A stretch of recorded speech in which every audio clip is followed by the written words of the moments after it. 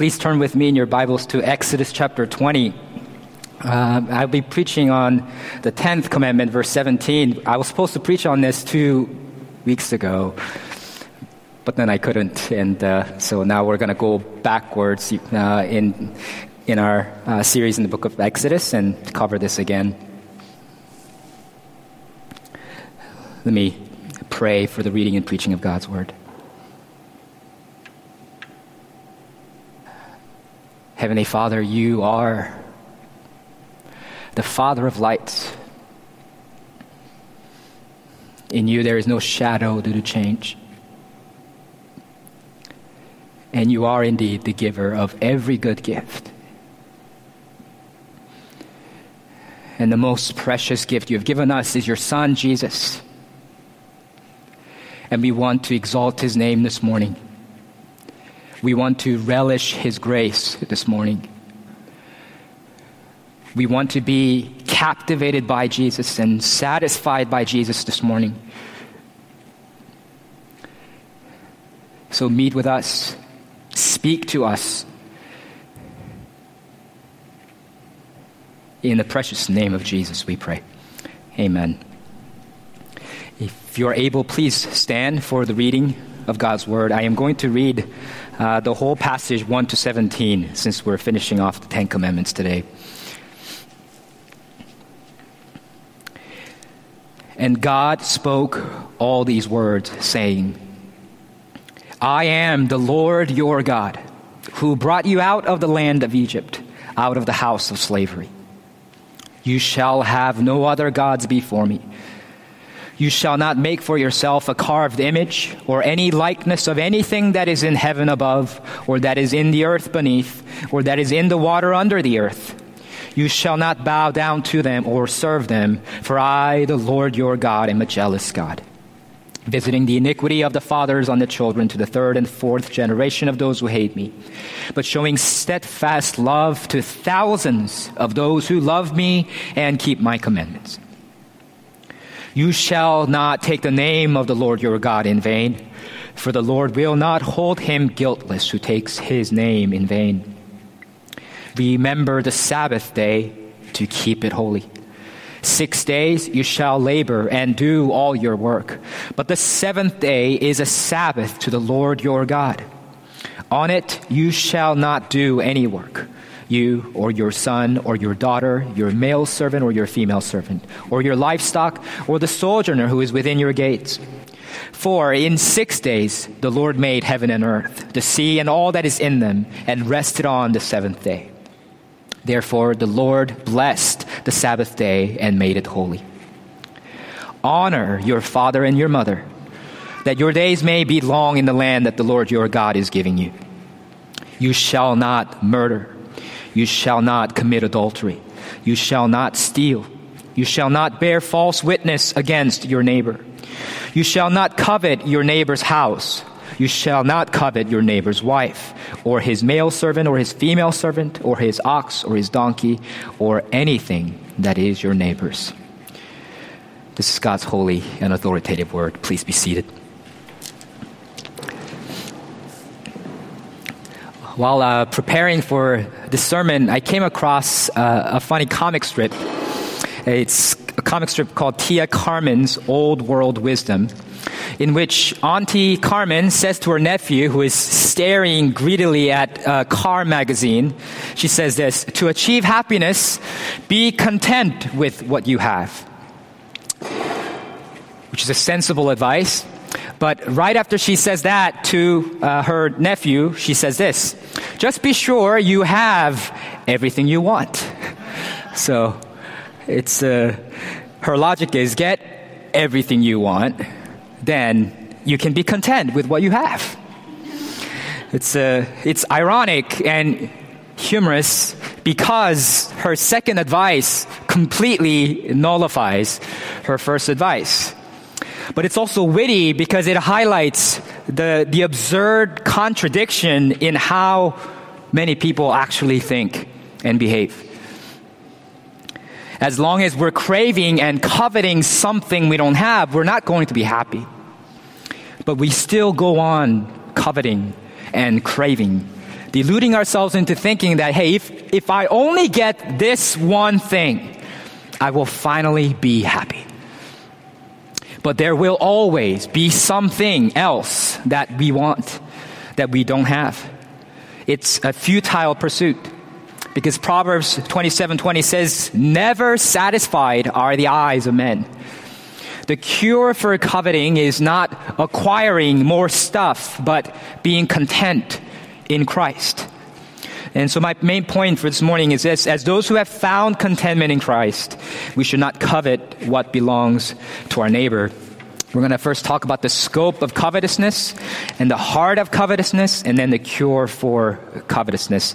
Let's first look at what covetousness is, the scope of covetousness. The Hebrew word that is translated here as covet is actually a generic word that just means desire. And it's not that the desire in and of itself is wrong. Some religions teach that. For example, Buddhism teaches that, if you should seek freedom for yourself by emptying yourself, getting rid of all desires, because it claims that desire is the root, the source of all suffering.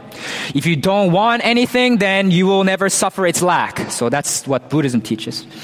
But Scripture teaches a different understanding of human nature.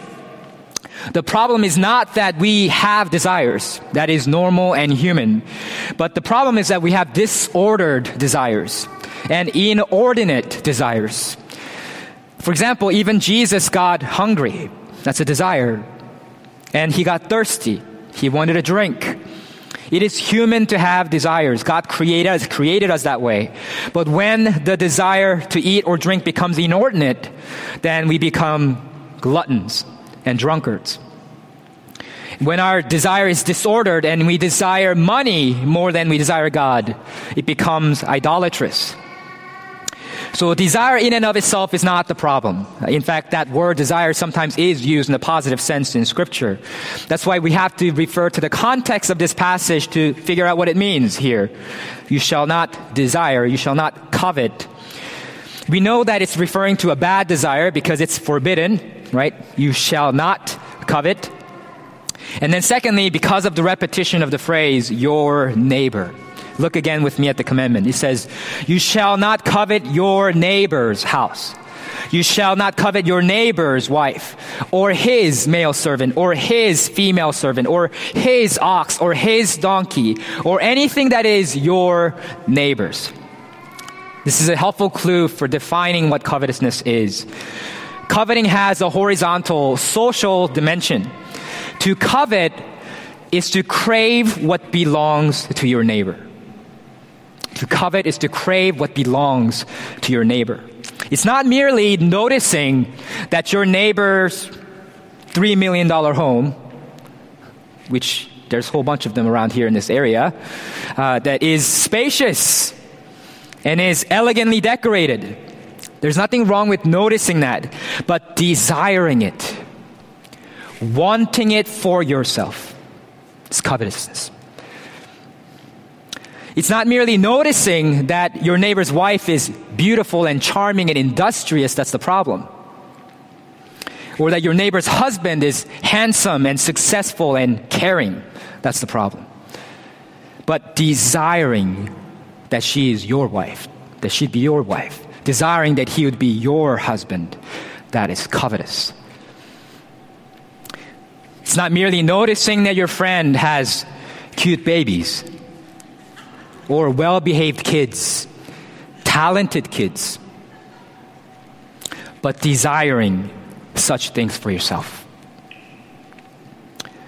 Most likely, none of your neighbors have oxen or donkeys, it says here.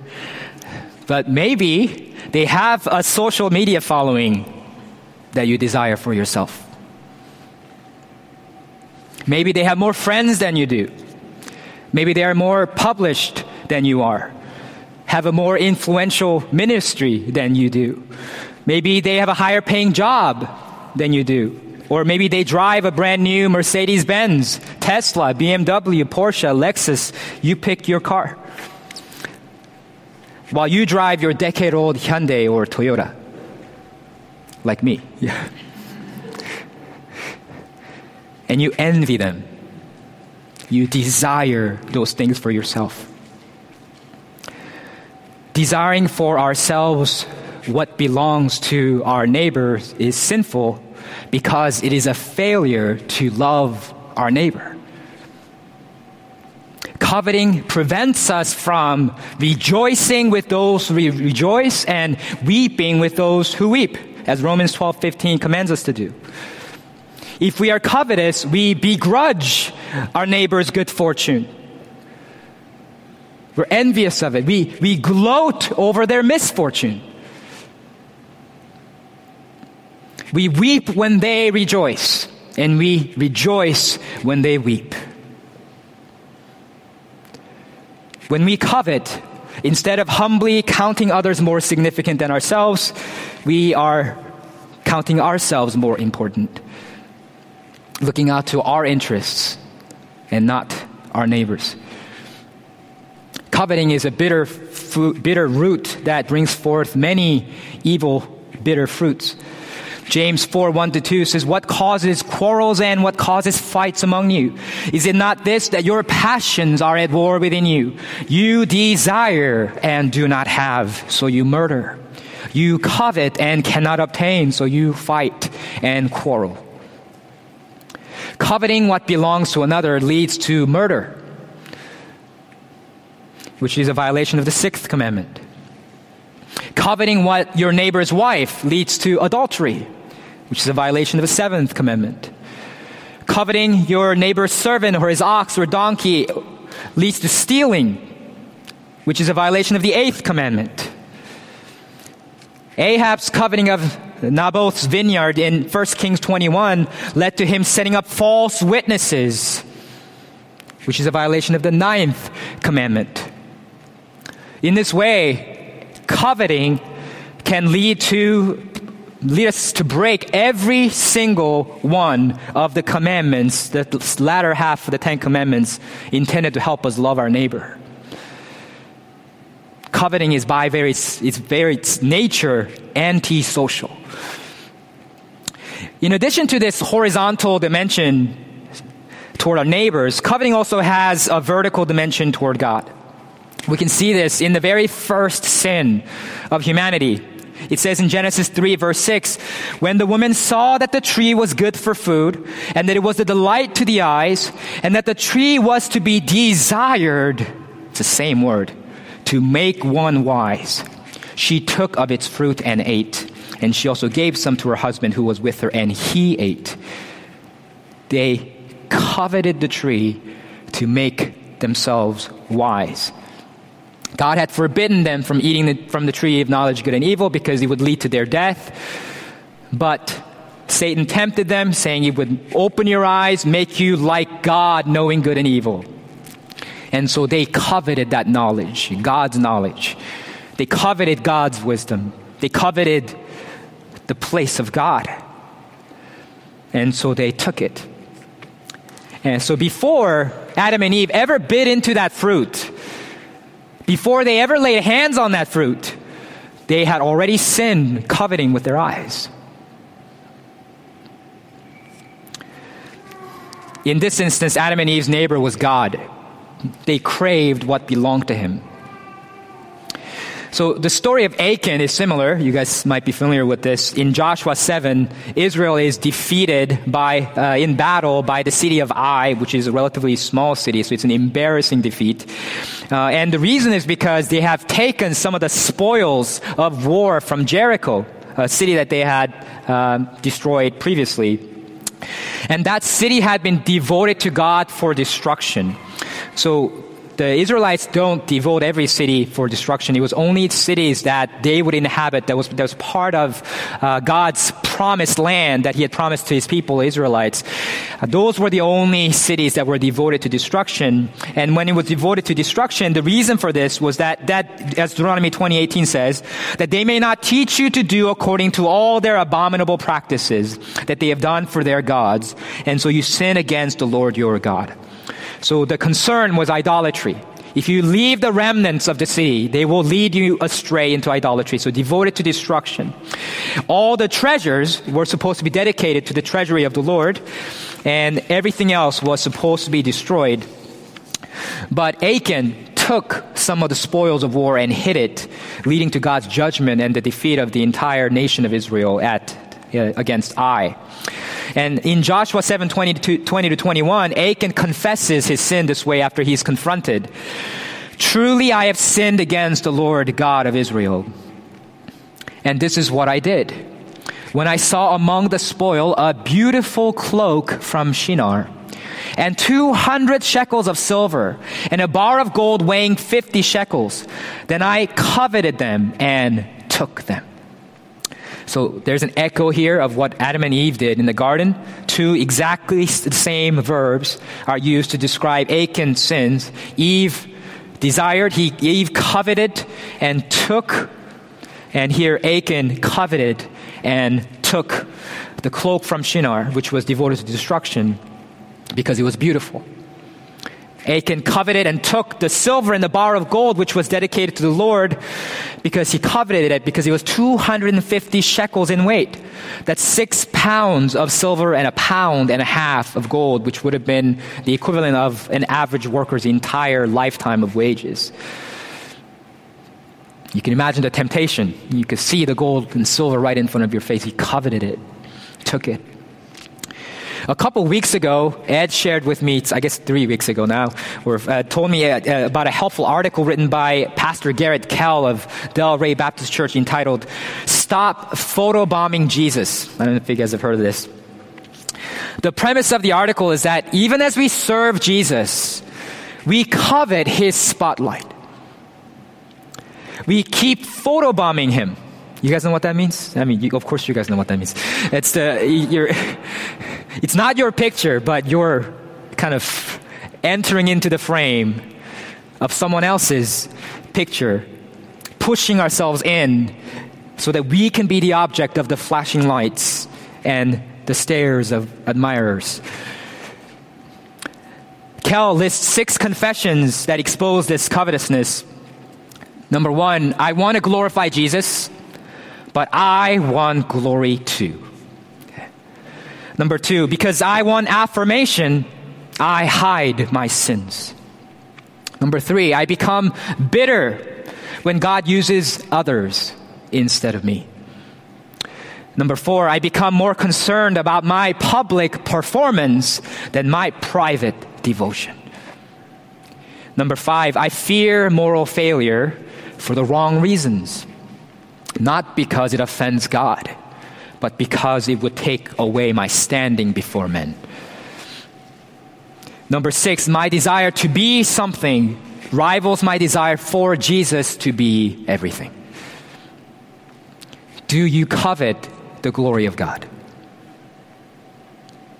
Do you covet the center stage that should belong to God alone, in the church, in your life,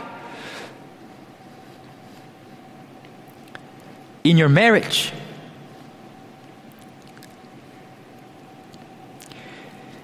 When we first began this series in the Decalogue, the 10 Commandments, I mentioned that the 10 Commandments have a symmetrical structure.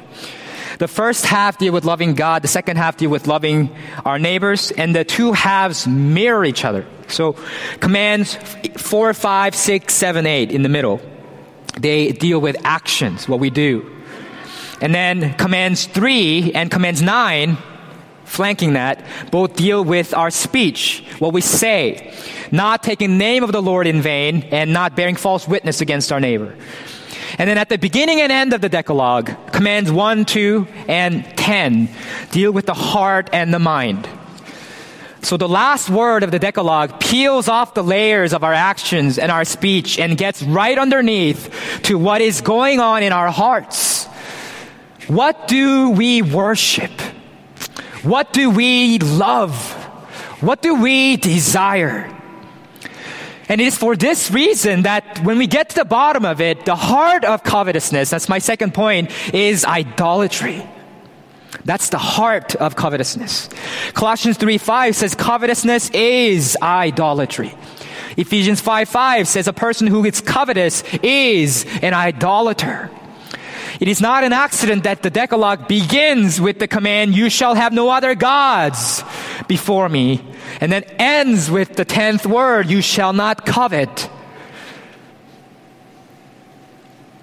Because when we desire what belongs to another, when we desire what is not ours, what God has not given to us, we're desiring it more than we desire God. John Piper helpfully defines covetousness this way. He says, quote, "Covetousness is desiring something so much that you lose your contentment in God." Covetousness, when you covet money, if you love money, Jesus says that your money is your God.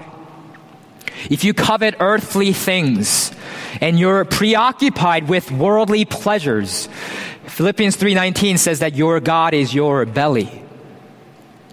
Coveting at its heart is idolatrous. When you desire or are devoted to someone or something more than God, you're idolizing it. And that's what makes covetousness such a grievous sin. We're really worshiping something other than God. We're declaring by our covetousness that God is not enough. That we need something more. But that's not true. God is enough. He is all we need and all we could ever want. In Psalm 73, Asaph writes of how he was formerly envious of the wicked, envious of the arrogant, because he saw that they prospered, lived long lives. And when he saw this, he says he almost lost his faith, thinking to himself, "All in vain have I kept my heart clean and washed my hands in innocence." However, when Asaph goes into the sanctuary to worship God, as he's worshiping, he remembers that all who are wicked eventually fall into ruin due to God's judgment, whereas he will be received into God's glory. And then he concludes the psalm with this wonderful, beautiful confession of his contentment in God. He says, "Whom have I in heaven but you? And there is nothing on earth that I desire besides you. My flesh and my heart may fail, but God is the strength of my heart and my portion forever." That God is my portion. There is nothing on earth that I desire besides you, Lord. Regardless of what other people's portions in life may be, my portion is better. I have God as my portion. This is why I despise and I oppose the prosperity gospel. It says if you follow God and you are faithful to Him, God will make you healthy and wealthy and prosperous. That is not the gospel. Because it does not make Jesus look precious. It makes money and health and success look precious. And the world looks at the prosperity gospel and then says, well, if I were healthy and wealthy and prosperous and successful, well, I'd be happy too. Why do you need God in the picture? It makes Jesus a means to an end. Second fiddle to our other, more important pursuits in life. No, that's not right. It makes Jesus look precious. When we say, whatever my lot in life, wealth or poverty, health or sickness, a podium or a prison, fame or forgottenness, a long life or a short life, Jesus is enough for me. That makes Jesus look precious. And that should be the cry of our hearts, because that's how precious Jesus is, and we want everyone to know it. But instead, when we covet and we say, well, Jesus, He's great, but I also need that man, or that woman, or that job, or that car or those sneakers or that publishing deal or that look or that body, that shape or that promotion or that lavish lifestyle or that comfortable lifestyle or that popularity or that many followers on Twitter or TikTok. No. You don't need any of those things. Because Jesus is enough. I'm not saying that it is wrong necessarily for you to seek a promotion or a new job or to save up for a house. But if in your pursuit of that thing, you are discontented in the Lord, and if you didn't get that thing, you would be devastated, then you do not have a pure desire, but a covetous one. That brings us to the cure for covetousness. The cure for covetousness is contentment. Immediately being content with what we already have, and ultimately being content in Christ. So let's look at those two things in turn. First, being content with what we have. 1 Timothy 5:5-10. Paul denounces those who imagine that godliness is the means of gain, who use their spiritual standing in an influence to enrich themselves. And that should not be so. Instead, Paul continues, godliness with contentment is great gain. For we brought nothing into the world, and we cannot take anything out of the world. But if we have food and clothing, with these we will be content. But those who desire to be rich fall into temptation, into a snare, into many senseless and harmful desires that plunge people into ruin and destruction. For the love of money is a root of all kinds of evils. It is through this craving that some have wandered away from the faith and pierced themselves with many pangs. If we have food and clothing, Paul says we should be content. The bare necessities are sufficient. Why should we be content with what we already have? Because we brought nothing into the world, and we cannot take anything out of the world, it says. As the saying goes, I don't know if you guys have heard of this, I found a pretty groovy country song that sings this week. It says, there is no trailer hitch on a hearse. Yeah. The hearse carrying your coffin is not going to be pulling a U-Haul with all your stuff in it, because you can't take any of it with you. You can't take your money with you. You can't take your fame with you. So why ensnare yourself with the desire to be rich? Paul says it is senseless to do that.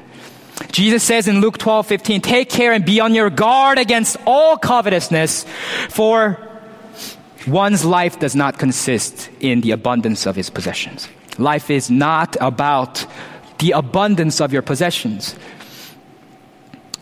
That is not the measure of your worth. People in the world, some of them will say that. How much you have, but your net worth is not your life's worth. So why wear yourself down in pursuit of wealth? Despite the Bible's very, very clear teaching on this, to this day, I regularly meet Christians who say, hey, I really want to get rich. Can you imagine all the good things I can do with my wealth? I will do so many good things once I get rich. But it says right here, in God's infallible word, those who desire to be rich fall into temptation, into a snare, into many senseless and harmful desires that plunge people into ruin and destruction. No one falls into a snare because they want to. They fall into it unawares.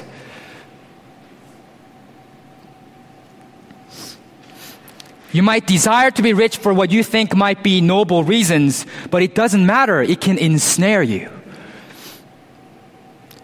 Do you want to be ruined? Do you want to be destroyed? If not, then don't desire to be rich.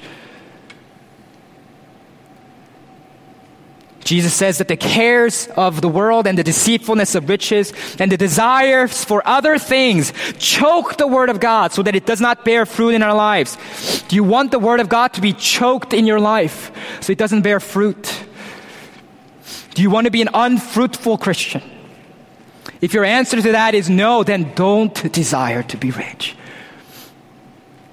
Don't give in to covetousness. If you work hard and get rich as a byproduct without desiring to be rich, fine. Then be generous with your wealth. But don't desire to be rich. Don't love money even when you have it. Be content with what you have. Hebrews 13:5, keep your life free from love of money and be content with what you have. For he has said, I will never leave you nor forsake you. Isn't that an amazing promise? That's the reason. Why should we live free from the love of money and be content with what we have? Because God assures us, I will never leave you nor forsake you. We can be content in whatever situation because we always have God with us. And He is enough. And that brings us to the ultimate contentment we should have as Christians, contentment in Christ. And this contentment goes even beyond being content with the bare necessities. It says in Philippians 4:11-13, Paul says that he learned in whatever situation to be content, even when he faced plenty and hunger, abundance and need. He says in 2 Corinthians 12:10, for the sake of Christ, then I am content even with weakness, insults, hardships, persecutions, and calamities. For when I am weak, then I am strong. Even without bare necessities. Paul says you can be content in Christ. Some of us in the future might have the hardship, but also the privilege of being in a situation where we need to display the preciousness of Jesus by finding contentment even in the midst of a desperate situation.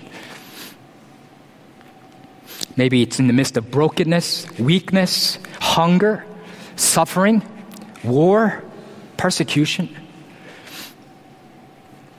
But in order to be content in Christ, even in such situations, we need to grasp the surpassing worth of Jesus.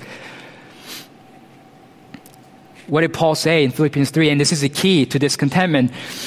I count everything as loss because of the surpassing worth of knowing Christ Jesus my Lord. For His sake, I have suffered the loss of all things and count them as rubbish, in order that I may gain Christ. Rubbish. Street refuse. Garbage. Jesus is the pearl of great price worth selling everything you have for in order to acquire. Jesus is the Lord, the great I am, who died on the cursed cross so that our covetous and idolatrous hearts might be cleansed and forgiven. We might not have the perfect portfolio or the perfect career or the perfect family or the perfect house or the perfect body, but we have Jesus.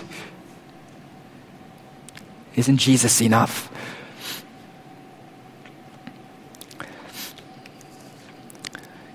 In the book, The Insanity of God, author Nick Ripken recounts his travels to various parts of the world where Christians are persecuted and shares his interviews with the Christians in the book. And in one chapter, he tells the story of the man he calls the, quote, the toughest man I ever met. And this man was in such an intensely persecuted part of the world that he agreed to meet Ripken, quote, in a secure, non-public setting where he would not even be able to see his face or attempt to learn his name. The whole time during the interview, this man spoke to Ripken from the shadow in a corner so that his face could not be seen. He told Ripken his testimony of how prior to coming to Christ, he was a zealous Muslim and he killed infidels for sport. He stopped counting how many people he killed after 100. He would slit their throats and let the blood wash over his hands as an offering to Allah. But after some time, he began to have a recurring dream, the same dream over and over again, of the spots of blood on his hands that grew larger and larger until eventually the blood was running down and dripping off his arms. And the man knew instinctively that the blood on his hands were the blood of the people that he had killed. The recurring dream was so incessant that the man began to wonder if he was insane, and even started to see blood on his hands during the day, during his waking hours. He'd wash his hands and scrub it with sand and pumice, which is rough textured volcanic rock that people use as an abrasive for cleaning. But no matter how hard he scrubbed, he could not get the blood off.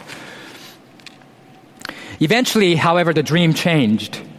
In that same dream, there appeared a man clothed in white with a scarred head. He also had scarred hands, a scarred side, and scarred feet. And the scarred man said to this Muslim man, "I am Jesus, the Messiah, and I can get the blood off if you will just find me and believe in me." So the man began searching.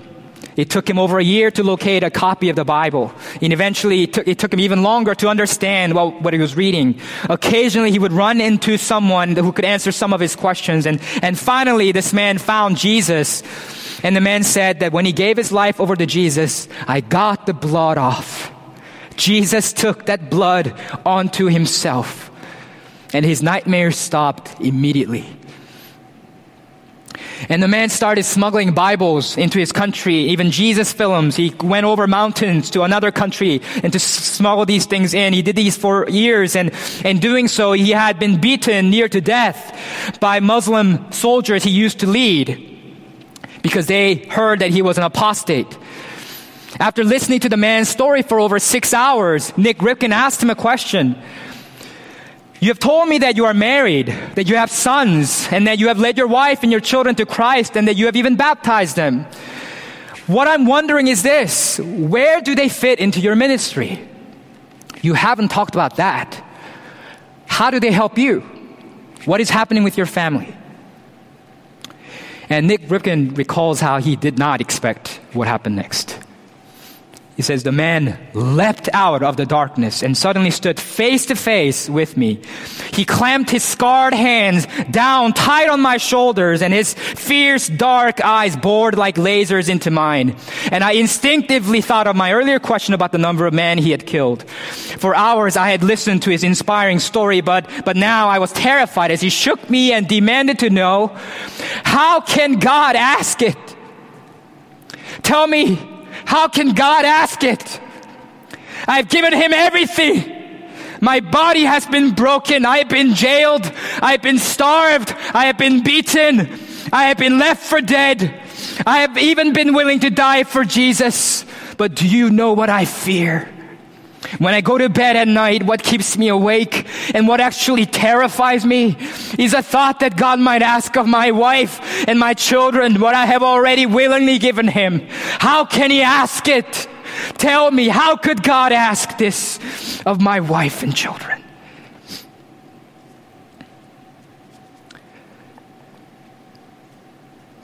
Scared half to death, Ripken, who had suffered the loss of his own son in the mission field, felt prompted by the Holy Spirit to say this in response: "I personally cannot answer your question, but I would ask you another question that I have had to ask myself. Is Jesus worth it? Is he worth your life? Is he worth the lives of your wife and your children?" And this toughest man that he had ever met began to sob. And then he wrapped his arms around Ripken and buried his face in his shoulders and wept. And then when he finally stopped, he stepped back and wiped away his tears. And he looked into his eyes again and nodded and declared, "Jesus is worth it. He is worth my life, my wife's life, and he is worth the lives of my children. I have got to get them involved in what God is doing with me. With that, he said goodbye, turned around, walked out of the room.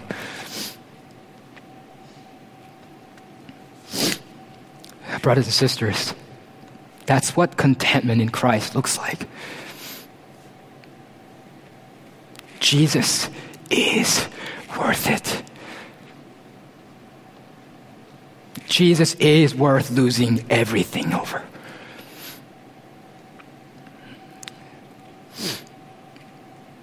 And so even when we are weak, insulted, even when we're suffering, even when we're persecuted, let's declare to the world by our contentment that Jesus is enough.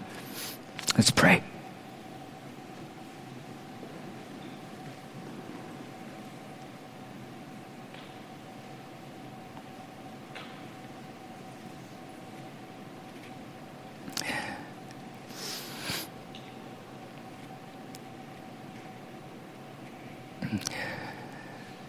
Jesus,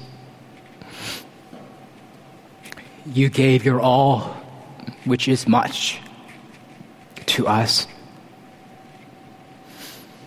How can we not give our little all to you?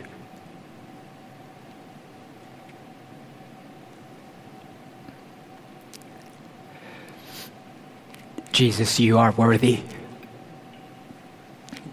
You are enough. Help us to live in a manner that shows, that reveals your surpassing worth. Help us to treasure you more than anything and anyone